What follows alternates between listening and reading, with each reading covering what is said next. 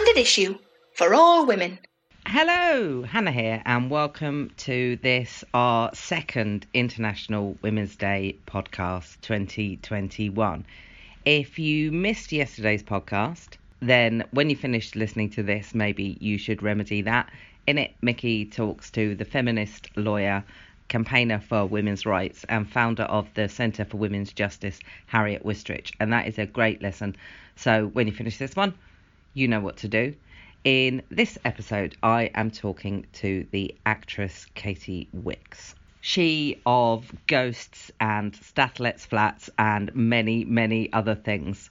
We chatted about Katy's new book, Delicacy, a memoir about cake and death, which is out on April the 15th and is an absolutely cracking read. I genuinely loved it. It's really insightful, it's really funny, and I think it says some important things about some important issues, some of which we go on to discuss in the podcast, particularly the issue of body image.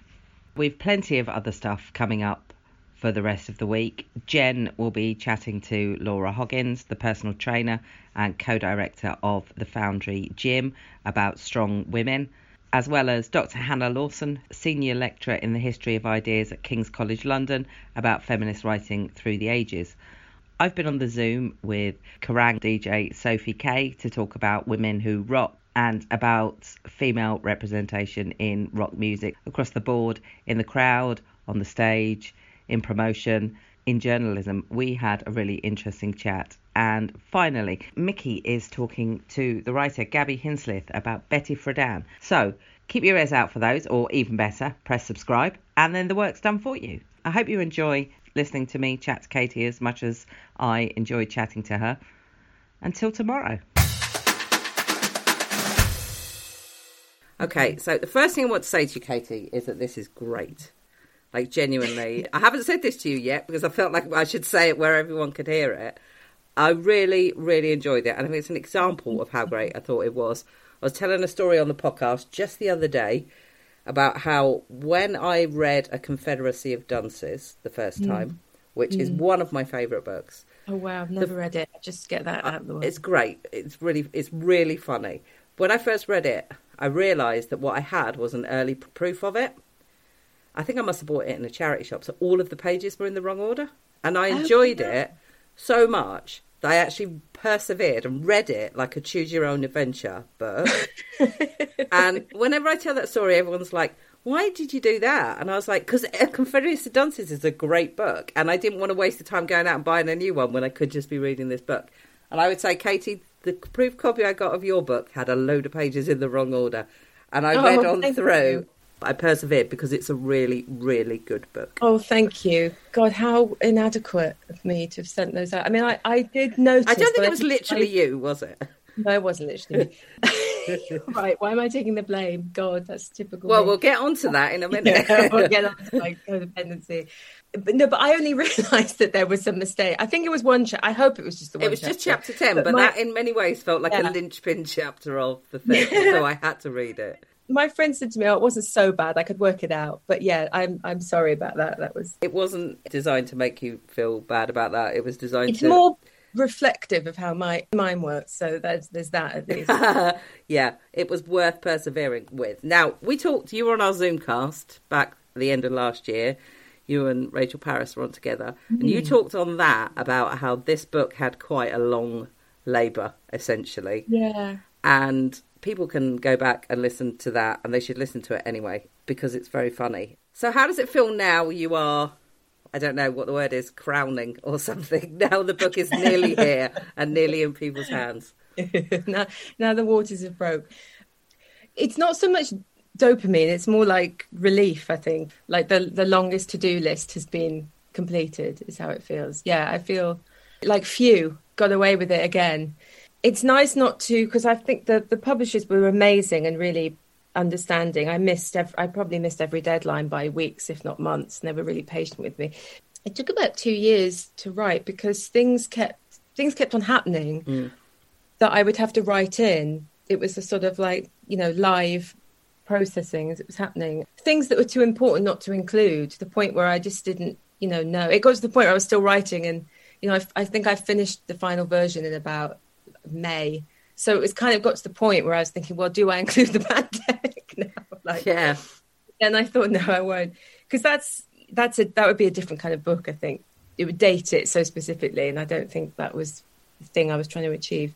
I had to have surgery in the middle of writing it, and then someone else died, and these things kept happening, and I kept having to ask more time off, and then I would feel really bad about asking for more time, and they were really understanding, but that's crazy that I felt bad about asking for more time when that was sort of what the book was about. But I think the best bit is just getting feedback and showing friends and people's reaction. It's scary. It feels really vulnerable, and because it is very honest, and there are points where I'm quite honest about my sort of fragility, I suppose. And a few people were like, "Are you okay?" And I didn't really think about that, because by the end I did think of it as a kind of piece of work. I didn't really think of it as it's not like it's a cry for help or anything. Like, it's a really considered, curated thing. And there were lots of things I'd never talk about that I would never put in the book. So I think it's all things I think that I'm comfortable saying that, and don't seem that shocking to me. But I forget that to someone else that might be like, oh, I can't believe you said that. What you've just said there is true, because there are things that you say in this that aren't shocking necessarily to me, but I think that they need to be said. And a lot of those things are about body image. So the surtitle, is that the word I'm looking for? Surtitle? Probably is. Of your book, it's a memoir about cake and death. And obviously cake plays a role, which people will get when they read it, and probably make people go out and buy cake, which is what happened to me when I was reading it. That's great. Any excuse. I think for me, if you grew up as a young girl in the 70s, the 80s or the 90s, every adult woman you knew was on a diet. Mm-hmm. And it fucks you up. Yeah. I guess one of the things I was sort of trying to do was kind of show how these small, subtle things have devastating consequences and affect every aspect of how you feel about yourself. When you're walking around in a body that it doesn't feel yours, it just feels like a sort of construction somehow. And I agree. I think the messages from our mothers, whether they mean to or not, it feels like the message we get so early on is, this is a constant struggle, and you should sort of contain yourself and your appetite, and there's different rules for men as there are for women. That's how it felt to me. And that's before you even get to media and images and so on. I think I'm sure it starts with your mother's body. And I read somewhere that Susie Orbach is writing a new book about mothers and daughters. And I was like, hello, yes, please. Maybe it was a book or an article, I'm not sure. But I thought, those messages. And also, and she talks about this in, I think the book's called What Women Want, or What Do Women Want? One of them's the Mel Gibson film. One of them is the Orbach book. Choose carefully, people. Yeah, there's only one right option that could make you go the right path. But she talks about the sort of complexity that our mothers teach us, that our needs are somehow bad or outrageous to have these needs met. Complex relationship we have with our own needs and wants, like feeling bad for having the need, that we should be independent.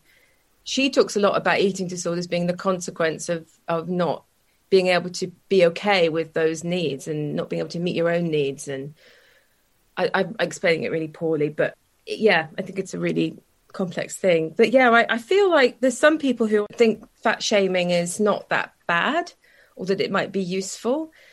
And I guess I wanted to show how it can ruin your life when you're fat shamed. I think it can, and that it's not nothing. These small little things add up to feeling like you can't do things because of your body, and it's really sad. It makes me really angry that if I'd had slightly different messages, then I wouldn't have struggled like that. And I think it's seen as so normal, isn't it, that women just will diet. It's seen as completely normal female experience. No one's sort of saying, oh, maybe it shouldn't be like that. There's this classic story that my family liked to tell about me, that I was about 4 or 5 and my dad came in from work and I was very upset. And he asked me what was wrong, and I said that my mum and my auntie Tina were going on a diet, and they said that I couldn't go with them. And I don't know what I thought a diet was. Yeah. Some sort of aeroplane, or I don't know, but I thought it sounded amazing because they were talking really enthusiastically about it, but I wasn't allowed to go. And when I think now about that, I think, well, then I don't think there was a point in my life where I wasn't aware that diets existed then. Yeah. If I was that little and they were talking about diets around me, and that was the first time I clocked, then basically I knew from a very young age that women diet. Yeah.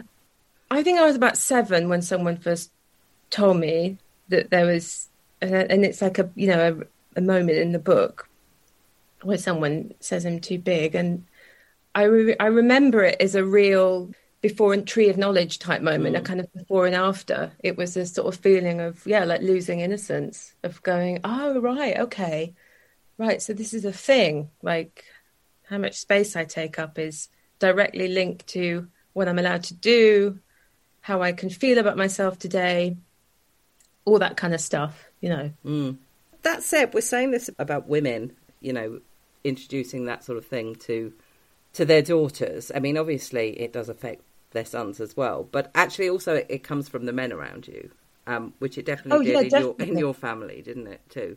Yeah, because I think it was seen as something that sort of women did, almost like maybe that they enjoyed doing this, or this was something they wanted to do. And it's also weird that I realised that, and I haven't really worked this out in my head, but I realised that it's weird that I'm saying all this, and then I have also chosen a job where I have to like show my body on a television. And one theory I have is like there's that kind of Freudian idea of like mastery over the trauma. So it's like a way of, well, I don't know. I think I actually think it's really weird to choose a job where people are looking at your body when I have felt so badly about my body. And I haven't really worked out why I've done that. I think it's it's almost like some sort of punishment, because it's not like those feelings have gone away forever.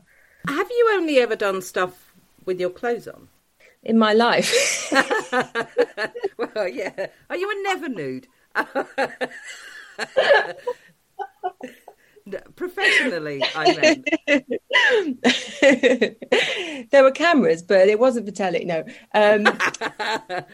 I've done a couple of sex scenes, but it was completely, like no one can see what I'm doing, but kind of, like bare shoulders, duvet.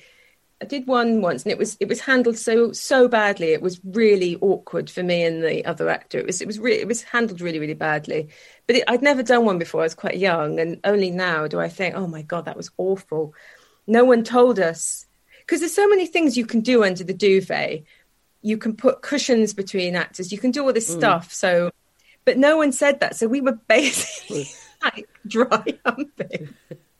We were basically, what's that word? Is it frotting? Frotting, yeah. God, I haven't heard that word for a long time. I think that's what it means. This is a silly tangent. It was actually borderline humiliating. But anyway, no, I've not done any like nudity. I've only done like sort of cheeky things. But I remember once really early on. I mean, this is awful. This is so awful, actually, when I say that loud. I don't think I've ever said that loud.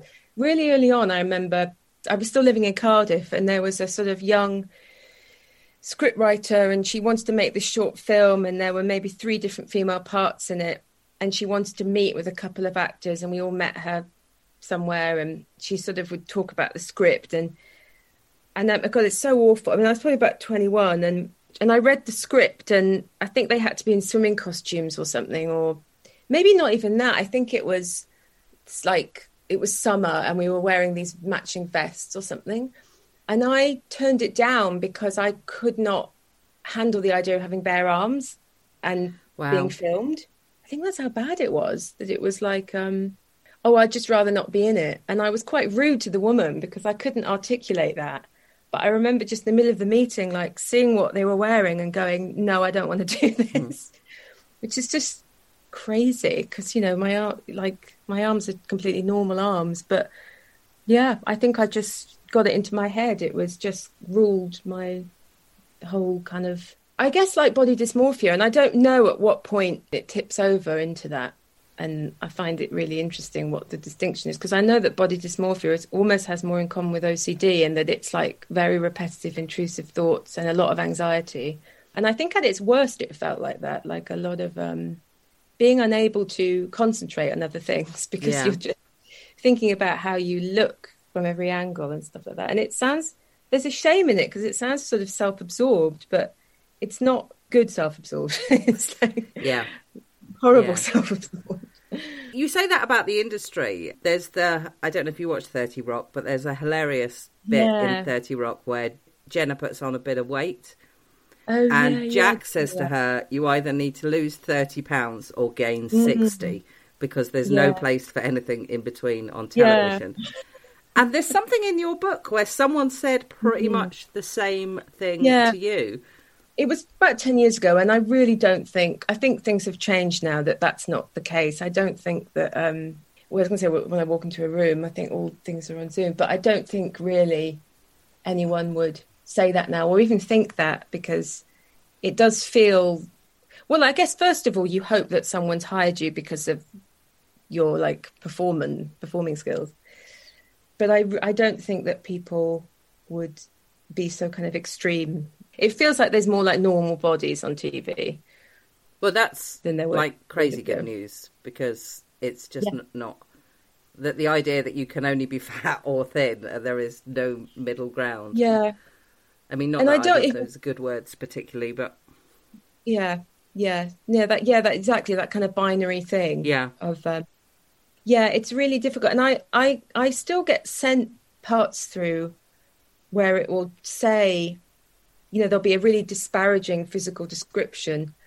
And when I see that, I sort of think, well, actually, like, I'm not overweight. So I think it would be almost irresponsible to play a part where I'm sort of going, this is, I agree. This is like when Renee Zellweger was in Bridget Jones and was supposed to be overweight. And and she was like a size 14 or whatever. I've been many different sizes in my life, and it's not about that. The thing about, you know, big girls, let's put it that way, on television, is it kind of feeds into this idea that something else that you mentioned, albeit quite briefly in your book, but the idea that your personality is linked to your weight. And the thinner you get, the less fun you are, the less funny you are, and the bigger you get, the more sort of ebullient. That was something that you actually had convinced yourself of at one point, which is not great. I mean, it's tricky because I definitely was really desperately unhappy at my smallest. Partly because you haven't got the energy to do anything or go anywhere or say anything. And I was cold all the time and, you know, fragile, I guess. And I guess it just, it really, there's such a link between depression and not eating enough. Yeah, I felt like I'd been lied to because it was really hard to enjoy being in this this acceptable body. And there were points in I talk about it a little bit, that what kind of changed everything for me was finding Susie Orbach's writing and trying to do something like intuitive eating. It was a way out of eating disorders for me and brought about balance and so on. But it meant letting go of control. So my body, you know, it fluctuated much more, kind of went up and down. But for the first time ever, I was able to remain, my self-esteem was able to remain separate and intact from my body. And that felt really, really powerful. And then I got a bit bigger, and then it became like a sort of political statement. And I liked being bigger, and I felt like it was and I felt like it was a fuck you. And I thought anyone trying to, you know, bring me down was the enemy. Yeah. And that felt good too. And then I got really ill and then couldn't digest food. I had to have my gallbladder removed. And I lost so much weight because I couldn't eat. And it was really weird because people thought I'd done it deliberately. And then there was like compliments. And I'd think, are you kidding? Like I'm in agony and I have to have surgery. It feels for me like it's not even about the size anymore. Because I'm so aware that part of me, when I was writing it, I thought to someone else, they could accuse me of sort of having thin privilege because I lost weight recently when I was ill. and I don't weigh myself or anything anymore. I try not to think about my weight, but it's difficult. Like I wrote part of it bigger and part of it smaller. So it's kind of a weird experience for me as well, talking about weight. Can I ask you, in that case, how lockdown's been for you? Because the conversation about how much we've all put on in lockdown is ever present on Twitter, and I can't make my mind up, because although I think it's perfectly fine to make a joke about yourself being like not fitting into your trousers or whatever it is that you do, but I also think it does also feed into this idea that obviously any gaining of weight is a terrible thing. So I personally have mixed feelings about it. My weight just was completely stable throughout lockdown.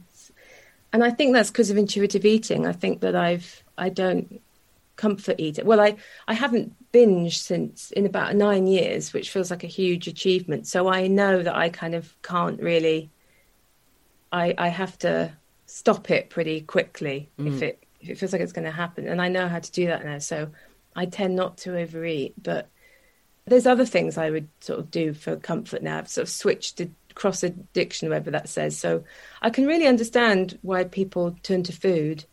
And there were a couple of times like a lot of female friends of mine were saying that lockdown had either triggered overeating or undereating or some sort of difficult relationship with food again, which would make sense because it's so much about control. It's all you can control, I guess, when there's chaos everywhere. So I think it's really understandable, and it will always be my Achilles heel, I think. But I managed it really well in lockdown. It wasn't so bad. Partly because I was writing, I think that helped me.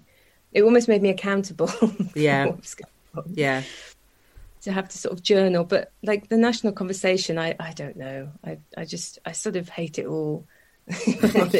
like it never feels very progressive. It feels better than it ever was, but even if it does feel progressive at points, someone will always swoop in to tell you why what you've said is actually really problematic, and you think, I don't know why I even get into this. Yeah, and I feel like it was okay to. I sort of feel like maybe the artist doesn't have to have the answers. No. Yeah, that's fine. And I suppose I'm just like, I'm not sort of a like polemicist or something. Like, I guess I just wanted to say, well, this was what it's like for me, and this is my experience of it, and this is what helped me, and this is what I think doesn't help. I like shaming people, or I think that's all you can do, because in truth, you know, when you're talking about like cross addiction, or if you're talking about a reward system you give yourself for having got through the day, you get to eat 3 Magnums or whatever it is that your brain has done. You actually have to live that yourself. It's the same as you can't make someone give up drinking. You can't. Yeah. People have to come to the decision themselves that they either want to either lose weight or get a bit more healthy, which doesn't necessarily always equal losing weight. It could be you are just, I mean, that's part of my problem has been I've put on weight and looked down because I haven't taken very much exercise. So if I start taking exercise, it won't be because I want to lose weight. It'll be because I need to start taking some exercise because it's not particularly healthy. I know a few women who, excuse me, I sort of half burped. It's appropriate. Yeah, I know a few women, I'll say this again, you don't want some burping, who I guess they're their way out of, I guess I'd say disordered eating. I like using the phrases like interchangeably, but I guess they do mean different things, eating disorders and disordered eating. Their way out of having a horrible relationship with food was through exercise, which I think makes a lot of sense. There's so many other, but it's interesting. Like there's a whole passage. I had this kind of strange encounter with a personal trainer, which I wrote about, which was really fun. But it's really rare that you find, you know, like that there are women exercising for other reasons than to lose weight or to change part of their body. Like Janine Roth, whose books I also love. She's another amazing writer, American writer about food, and she just talks about the idea that our bodies are this like constant project that we should be doing something about every day to try and tighten, improve some area, and it's so liberating if you can like just stop the project. Yeah. You know, it's like you notice all these other things going on, and I think it's interesting. I was reading recently about body neutrality because I guess body positivity is like the buzzword. And I think it's probably ultimately great. But there's also this thing, body neutrality, which I didn't know about, which is more sort of, I'm going to explain it really badly, but more kind of, and stop me if you already I've never heard of it, so I'm interested. Well, I think it's really useful because I think it's more like saying, actually, I don't want to talk about my body. I don't want my body to represent anyone. I don't want this to be focused on, actually. And also sometimes it's that thing of, it's a lot of pressure. If you can't manage body positivity, then you feel worse. So body neutrality is like a way of saying, do you know what? Body positivity is not achievable for me today, but body neutrality is. Yeah. And I sort of quite like that. And I think body neutrality, that feels good because that just covers so many intersectional things as well. Agreed.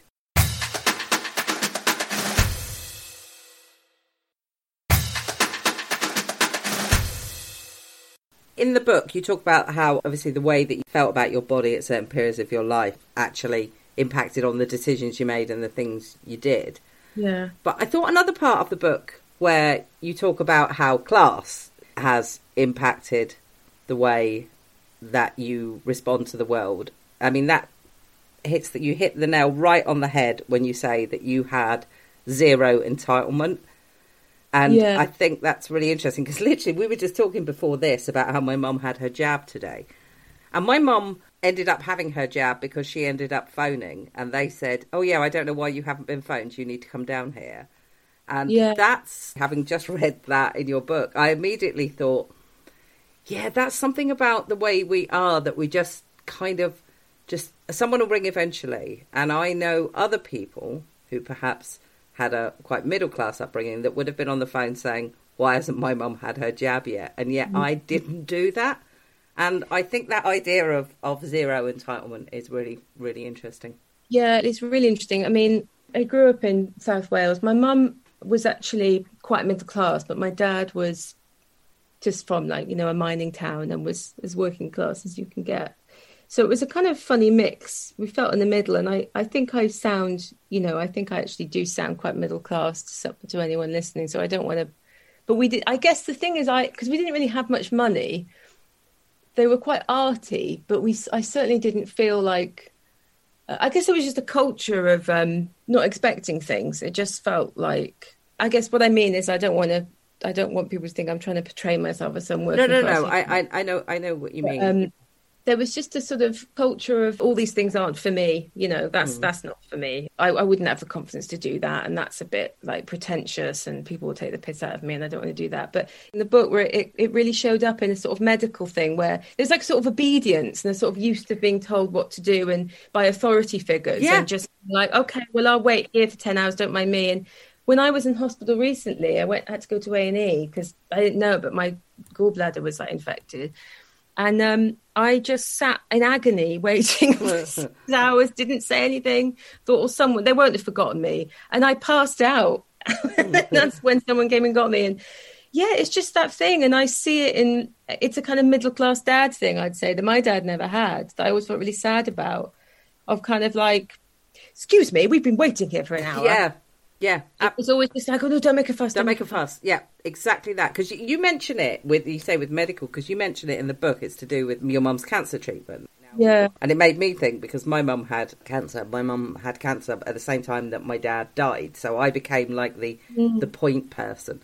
I was like her person who went to all her appointments with her. And I never once questioned whether this was right or whether I should have a second opinion, like you say. I was just so grateful they were going to help us. And about a year after that, I interviewed a woman who had had a double mastectomy because she'd been identified as having the BRCA gene, which makes her more susceptible to breast cancer. And I asked her, she was American, I asked her for some advice for anyone else who might find them in that situation. And her first bit of advice was shop around for a doctor. Make sure you've got the right doctor, because she was American. And I thought, that's so weird. That's so odd that we just go in and say, like, whoever can help me, just come and help me. It's also something, isn't it? It's so vulnerable and it's so emotional when you sat in that room. It's almost like I felt like I wanted some sort of paternal figure to go, don't worry, we've all got it in hand. And it's also that weird thing, isn't it, of especially when it comes to, like doctors have such like authority over us, don't they, that you're just sort of like, it's like one of my friends is like, I don't trust GPs, I never go to GPs. She's so funny. She's like, what do they know about women's bodies? For God's sake, they don't know anything. Or like a male GP, she just like doesn't trust them. Yeah. But also, it's really hard to listen and take information on board as well and make decisions, I think, when you're in that kind of environment. And also, you sort of think, oh, well, it's science. So what am I going to like say? Oh, I don't agree. I don't think a cell would do that. Come on, we're leaving. Like, that's just not an option. You're just like, no, it's because lockdowns really highlighted that. I think one of the things that I've learned is that actually we're actually a nation that kind of welcomes rules. We like to think of ourselves as rule breakers, but we actually just want somebody to tell us where we can go and what time we can do that and how many times a day we can do that. And all of the decisions are taken out of our hands. And I'm not saying we, because I don't necessarily mean me, but I mean as a nation. Yeah. I absolutely hate this time because I keep joking about how one of the reasons that I never got married, one of the reasons that I never wanted a full-time partner was because I never wanted anybody to be able to tell me what to do. And now I'm essentially married to the government. And I have to, the number of times I actually want to do something and I have to Google whether it's okay for me to do that thing. And I really resent it. I follow the rules, but I resent it. We are married to the government. You're absolutely right. But I'm really embarrassed how much I think I trust authority. I hate it. I wish I was more rebellious. Like this same friend is just naturally so suspicious of authority. And, you know, so often it turns out they were right to be suspicious. And yeah, it's horrible. I think I really thrive in like institutions.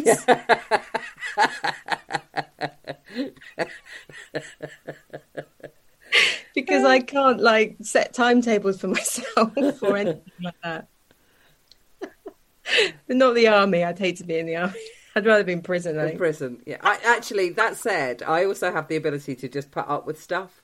So like I say, in many ways, I think I could probably thrive in, maybe not in prison, but yeah, no, you're so right. I think it's also this sort of weird thing we have with science. Like if you were shit at science in school, like I was, then just for the rest of your life, you just kind of go, oh my God, like if a scientist has said that, bloody hell, it must be true. Yeah. I had to see a physio last week because I'd sort of hurt my neck, and actually was trying to do like yoga with Adrian at home. I just really overdid it. But also I think writing the book, I remember we talked about this last time, and I think you'd said that Sarah Pascoe had written it all like lying on her stomach. Yeah. My book or something. I have a similar kind of thing of I've been, writing all these like stupid positions, and of course now my neck is painful. Anyway, when he was helping me with that, he said, try and look at the news every 3 days. Yeah. Because he just is seeing lots of people walking around, like with shoulders up to their ears, their bodies full of stress. Yeah, I mean, that's the other thing is that I suppose I don't even know if this was in the book in the end, but just how aware I am of how my body feels like it's this battleground of these kind of things that have happened. Not just the body shaming, but I think, stress and trauma. Yeah. It's all kind of in there. And I just started reading, I think it's called The Body Keeps Score. Yeah, it's just so much about just how much, like the body is carrying around all this stress and trauma. And like, I do notice that sometimes like the solution is kind of physical. And it's amazing how, like, I've been gently getting back into exercise again. And sometimes that sorts me out more than seeing this therapist or, meditation, all these other things that are on my list of things to do. Sometimes it just feels like what I really wanted was just to kind of run around outside for 20 minutes. It's amazing how it seems to short circuit my brain in such a powerful way. But also I quite often cry after exercise, which makes me think there's all this stuff coming out, so it's a real like holistic thing, isn't it? But I don't really know why I brought that up now. There's another nail that you hit really squarely on the head in this book when you say, we need to sever the tie between applause and self-worth. Now, it's funny how authoritative it sounds when I hear it back. It's very authoritative, and given that it was written before this, it seems like it's a lesson that people would have been smart to learn before this, because Yeah. you're working in an industry where work and mental health are particularly closely tied. But in the art, where your feedback comes in a way that it's not like a statistic that you could say you were 96% successful. It comes like this, generally, or reviews or tweets or, hey, I really love this. How have you got on with that not being in your life, and how do you think the rest of the industry's got on without that? I've loved it. I've really loved it. I felt like there's no pressure. You were ahead of the curve. You already knew this fact. Well, yes and no. I mean, I have good days and bad days with it. I feel like when I first sort of started out, and I would meet, you know, people off the telly for the first time, or be working with people off the telly, I remember being so struck by how unhappy and insecure and fucked up like famous people were. Yeah. And being like, oh my God, like, but almost very like, I felt very black and white about it. Like I was just so certain that it didn't mean anything to be them, and that it was meaningless. And it almost made me feel not smug, but it was kind of like, oh, I've learned this really important thing so early on. Famous people are so insecure and unhappy. They're awful. I don't feel that way now.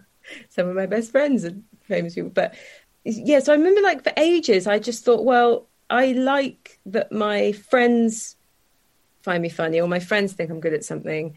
And I kind of wanted respect, I think, but that's as far as it went.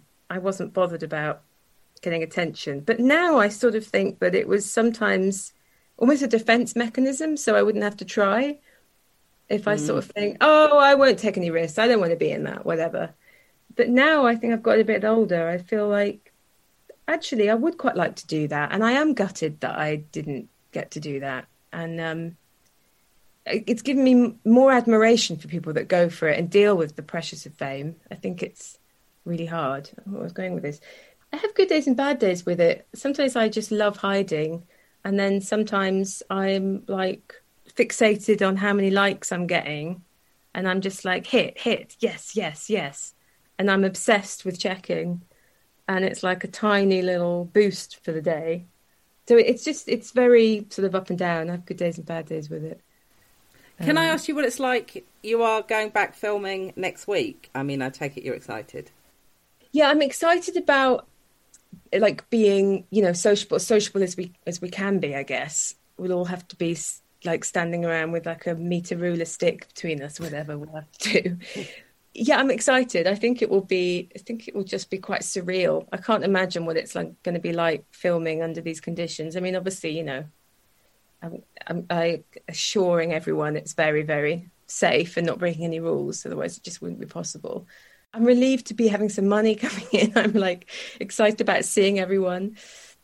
And I think it's really fun. You know, it's a really fun show. So, and it feels quite sort of low pressure. There's a big gang of us and, you know, it's really nice. It's not like sometimes like, you know, it's nice to be in the lead in something, but I think sometimes also, well, I guess it ties into what I was just saying. Like, I think younger me would have actually found that too stressful.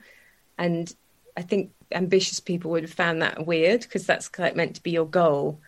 But I think that I like the fact that I've like taken it at a pace where I just feel like lucky to have gone from thing to thing. And now it feels like, oh yeah, I could be the lead in something and I could deal with that. That's fine. I know what this is about now. And there's so much TV. It doesn't even feel like, I think even if you were a lead in something, I don't think it would like change your life in the same way that. Yeah, there are sometimes I will watch a television program and it will have someone in it and I will Google them and it will have a list of 30 or 40 things and I've never seen any of them. And I'm like, how can I review TV like for a living for years? How can I not even know that this guy even exists? Yeah, because he's just so much TV I've never seen. Because maybe all his stuff's on, I don't know, some channel I don't watch. Perhaps they make exclusively for Channel 5 or something. Apple TV, yeah. Yeah. Yeah, I don't have Sky. I've never watched anything on Sky. Never seen it. Really? Yeah. I don't think I've watched anything on Sky. Yeah. I can't remember what the question was. Yeah, it's exciting to be filming again. I bet it is. Go back to your book, which is out on the 15th of April. It's called Delicacy. There's a lot of things that are very personal to you that you write about in it. What for you was the hardest thing for you to get down on paper? Yeah, it's funny because I sort of panicked last minute and took some stuff out before I handed it in. Not so much stuff about myself, although I thought there's so many things I would never be prepared to write about, which might be surprising because it's so personal. But there's just instinctively things I think I didn't even have to sort of think about. It just feels like a no. So I think I considered it for a long time, and what I was like willing to talk about, what I had the least amount of shame about talking about. But the hardest stuff was more, writing about people that are dead. The sort of weight of their memory sort of rests all on you to sort of memorialise, if that's the word. And I guess just guilt about sort of slagging people off. And there were lots of things I said, then took them out because I felt too guilty, even though they're dead.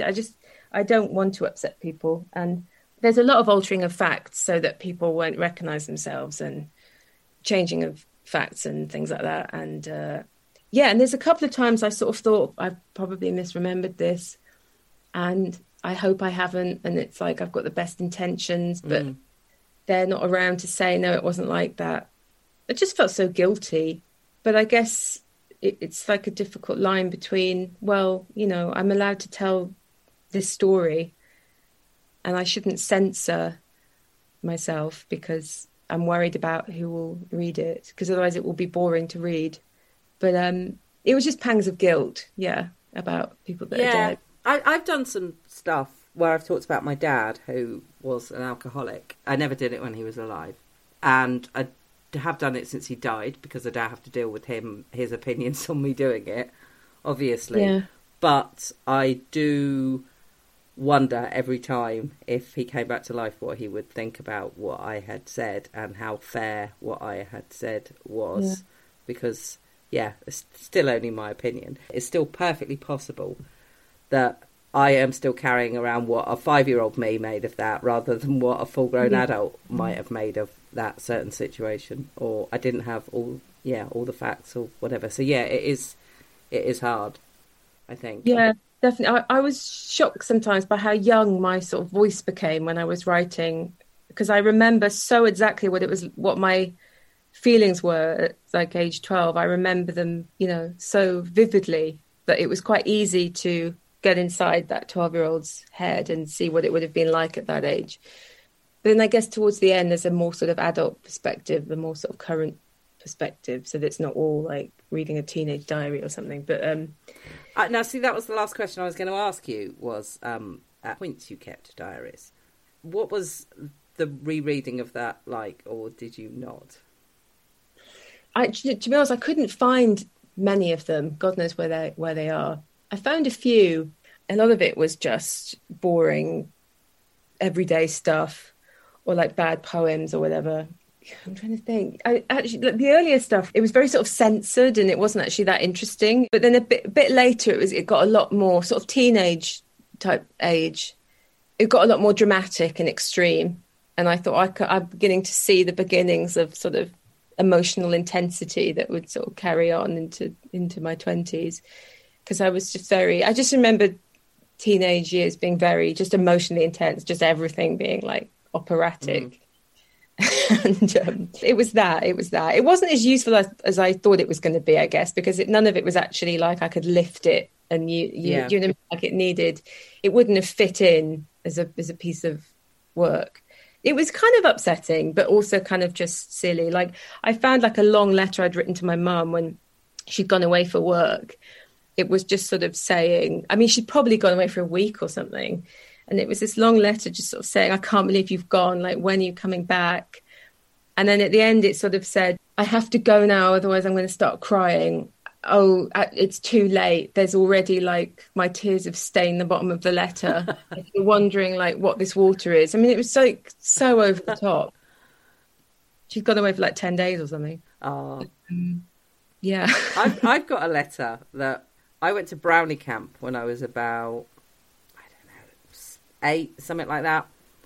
And I'd spent quite a lot of time away from my parents at that point, because I had a big family. My mum worked. So we were at my nan's house or some aunt's house for weeks on end in the summer holidays sometimes. So being away from my mum wasn't necessarily the big deal that you might expect it to be. But obviously for a lot of the people on this Brownie trip, it was a big deal. So they had asked them, the mums, to write a letter to their kid and put it in their little bag. Aww. So that they could open it when they got there and read it and feel like, you know, not homesick. And I've got the one that my mum wrote me. My mum said, and it literally says, "Dear Hannah, you are upstairs in bed. I feel a bit stupid writing this, but they said I had to do it." There's just nothing. There's no, like, I mean, it probably says "we love you" at the bottom or something like that. But it's just like your dad's asleep like on the that. sofa, and it's literally not. There's no emotion in it. It's just a practical list letter. Yes, so pragmatic. It makes me laugh so much because I like to think that if I'd kept a diary as a kid, it probably would have had some great like insight to my soul. It's so like perfunctory. Well, I've done the letter bit. There you go. Yeah, but I think a diary, because the only I did have a diary, and I made one thing in it. Jay said, I think it was, I don't know, I was about 11, and it said, "Watch Superman 2, was sick," and it's the only entry I made in the whole thing. So yeah, I think my diary would have been quite perfunctory. Yeah. I wish I could find more. I just don't know where they are. Yeah, but it was quite easy to access that kind of. My sort of 12-year-old is quite present, I'd say, all the time. You know the way you have. Sort of 28 is very present, and 12 is very, like, I feel like I can access those ages really quickly. I don't know why. Yeah. Some people feel stuck at a certain age, don't they? Like they reached a certain age and mentally didn't. And I feel about 29, I think, still. I can't really remember very much about my early 20s. And I don't know if that's because, you know, I was quite wild and I probably, like, was drunk or, like, had taken drugs for a lot of it. But I think some of it's because I'm still not sure I like that person that I was in my early 20s. And I don't know that I want to think too deeply about what was going on in her head, because I think she was a terrible, terrible mess. Yeah. I mean, we have to have compassion, though, don't we? Like, is it your fault? Probably not. No, I mean, absolutely. I'm sure, absolutely not. But nonetheless, would I have been friends with her? I don't know that I would. Yeah, it's scary. I think of situations I got into in my 20s, and I just want to, like, go back and hug myself. It's so, oh God, it just, like, shouldn't have happened, shouldn't have been there. Just didn't know otherwise. It's difficult. But then I also try and have such a propensity for, like, only remembering the bad things, hence, like, this book. But, you know, I try and sort of go, actually, it was also a laugh. It was fun. I probably haven't driven that point home enough. It is very funny. It does make me laugh. You managed to catch. Oh, no, sorry. I mean, like, my 20s was. Oh, yes. Yeah, no, you're right. There are some jokes in the book. It's so, as I get older, I tend to think, God, actually, I'd never go back. 20s was awful. But it's good to remember also, like, you know, how fun it was. And I started watching Broad City in lockdown, and I absolutely love it. And then, God, it just made me miss, like, the adventures you'd have in your 20s so much. One reviewer had sort of called them, like, you know, self-absorbed. And I remember being like, oh, I didn't think they were self-absorbed. I thought they were just cool. I don't think that's self-absorption. That's just like being in your 20s, isn't it? But I think the adventure I miss, and not knowing, like, although, you know, I'm lucky I get to have adventures. But that kind of, you know, the day started one way and you had no idea how it might end kind of feeling. Yeah. Oh, absolutely. If you'd end up somewhere, that kind of randomness of, you know, going on a night out and meeting some people and then kind of going off with them, and you end up somewhere in someone's flat at, like, 3, you know, that kind of, not even like in a one night stand way, that too, but also just that thing where you're getting swept up in a little adventure. Yeah. That was lovely. I miss that.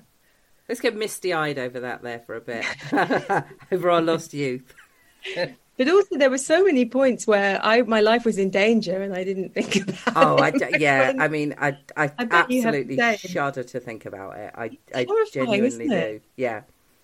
The shit that I got up to. I mean, it's like, yeah. It starts to make you wonder if you're really lucky. Or Yeah. when I think about finishing work in pubs in places that I live, which include Portsmouth, which was rough, Oh, yeah. and Sydney in Australia, which wasn't particularly, but that I would walk home night after night after night at 2 o'clock in the morning by myself across a park and think, when I think now, what was I thinking? Yeah. That was insane. Terrifying. Yeah, I remember just sort of like being high, walking home at 4 a.m. through like the streets of Cardiff and just not giving, talking to random people, just terrifying. Yeah, really, really scary. And just being so like a bit naive, I think, about some of the situations I got into, and especially like with blokes and stuff. And weirdly, I think it comes back to that thing of that sort of confusing message of suddenly realize you had this sort of power once you realize this kind of sexual power that you have, and that you get all this male attention once you get a certain age. But at the same time, this message of there's something wrong with your body, it's like really confusing. Yeah. To sort of be so desired and also hate the thing that's being desired. Like it's just really sort of confusing. And one of the things I think is really sad, this sort of negative body image thing, is just not knowing your kind of worth, just sort of feeling almost grateful for male attention. And it's awful, it's so damaging and dangerous. I think it's just that thing of how objectified I was early on, and how that leads to self-objectification for the rest of your life, that you can't separate yourself out from your body in terms of self-esteem. Or I think it's got a hell of a lot better now. I think especially, I was really tiny when I was little, really tiny. Got photographs of me where I look about, I'd say 4. But if you look at the age of my sister in it, I must be 7 in that picture. I was just really short, really skinny, massive fat legs, always my whole life, but really short and really thin.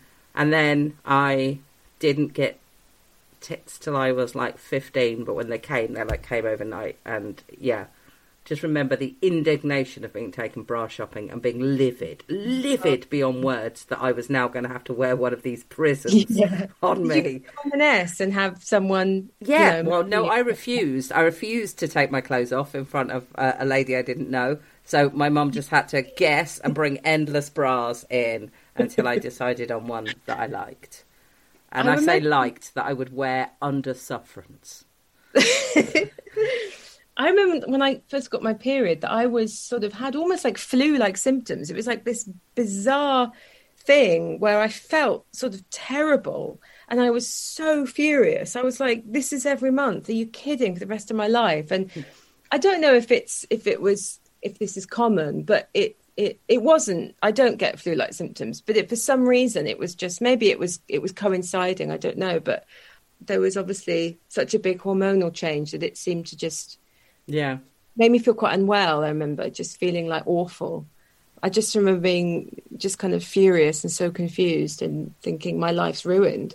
That's how it felt, because I just felt so terrible. Well, I was really furious, but for a different reason, which again, it's so I don't know that I think about this stuff much, but I was really furious because my mum told everybody. She told my dad, she told my nan, and I came downstairs and everybody was talking about me, and it felt like something that was really like an intrusion on my privacy. It's perfectly normal for a mum to tell her mum or her husband, but I was livid about it. Yeah, it's such an intimate thing. I had a similar thing. I can't remember if it was in the book or not, but almost like it was family gossip or something. Yeah. It was really, I remember feeling exactly the same thing, of just feeling real kind of shame and anger of like, why is my body being discussed like it's not like it's not mine or something. Yeah, that was I've run out of steam. Katy, I've had you for absolutely ages, so I'm going to let you go. Oh well, it wasn't a hint of like, I have to go right now or anything. I just realised how monotonous my voice sounded. This has been really fantastic. I would advise that everybody reads Delicacy, because it's a cracking read. One of the things I found interesting about it is not in the same way, but I have had some hard times and you have had some hard times, and you describe yourself as quite, like you say, a delicate person, and I would regard myself as quite a tough person. And I found it reassuring that the end result is the same regardless, to be honest. Yeah. You have to work your way through it. Yeah, and that you can be both, I guess, and both is good, I guess. I think going through grief makes you, again, I can't remember if I said this or not, but I felt like it made me both tougher and weaker at the same time. It's a really bizarre way, in that you have to be so capable, but I cry more easily. It's like a really weird combination of... Yeah. We definitely did talk about this before, but nonetheless, I think it bears repeating. I think my experience of the last year would have been worse had I not been toughened up by the fact that, you know, my dad died while my mum was being treated for breast cancer. So I'd had a period in my life where I was just like, what more, for fuck's sake? And actually sort of enduring that, because I mean, that's what you do. You just endure it. That enduring that meant that I feel like my armour's got tougher. Definitely. But I think when I take the armour off, it's like I'm more vulnerable, but the armour is thicker. But I thank you for reading it. What's really thrilling, because I'm just starting to, put it out in the world. It feels really scary, but you've really completely got it, and that's great, and that means a lot. So that's really wonderful. Thank you.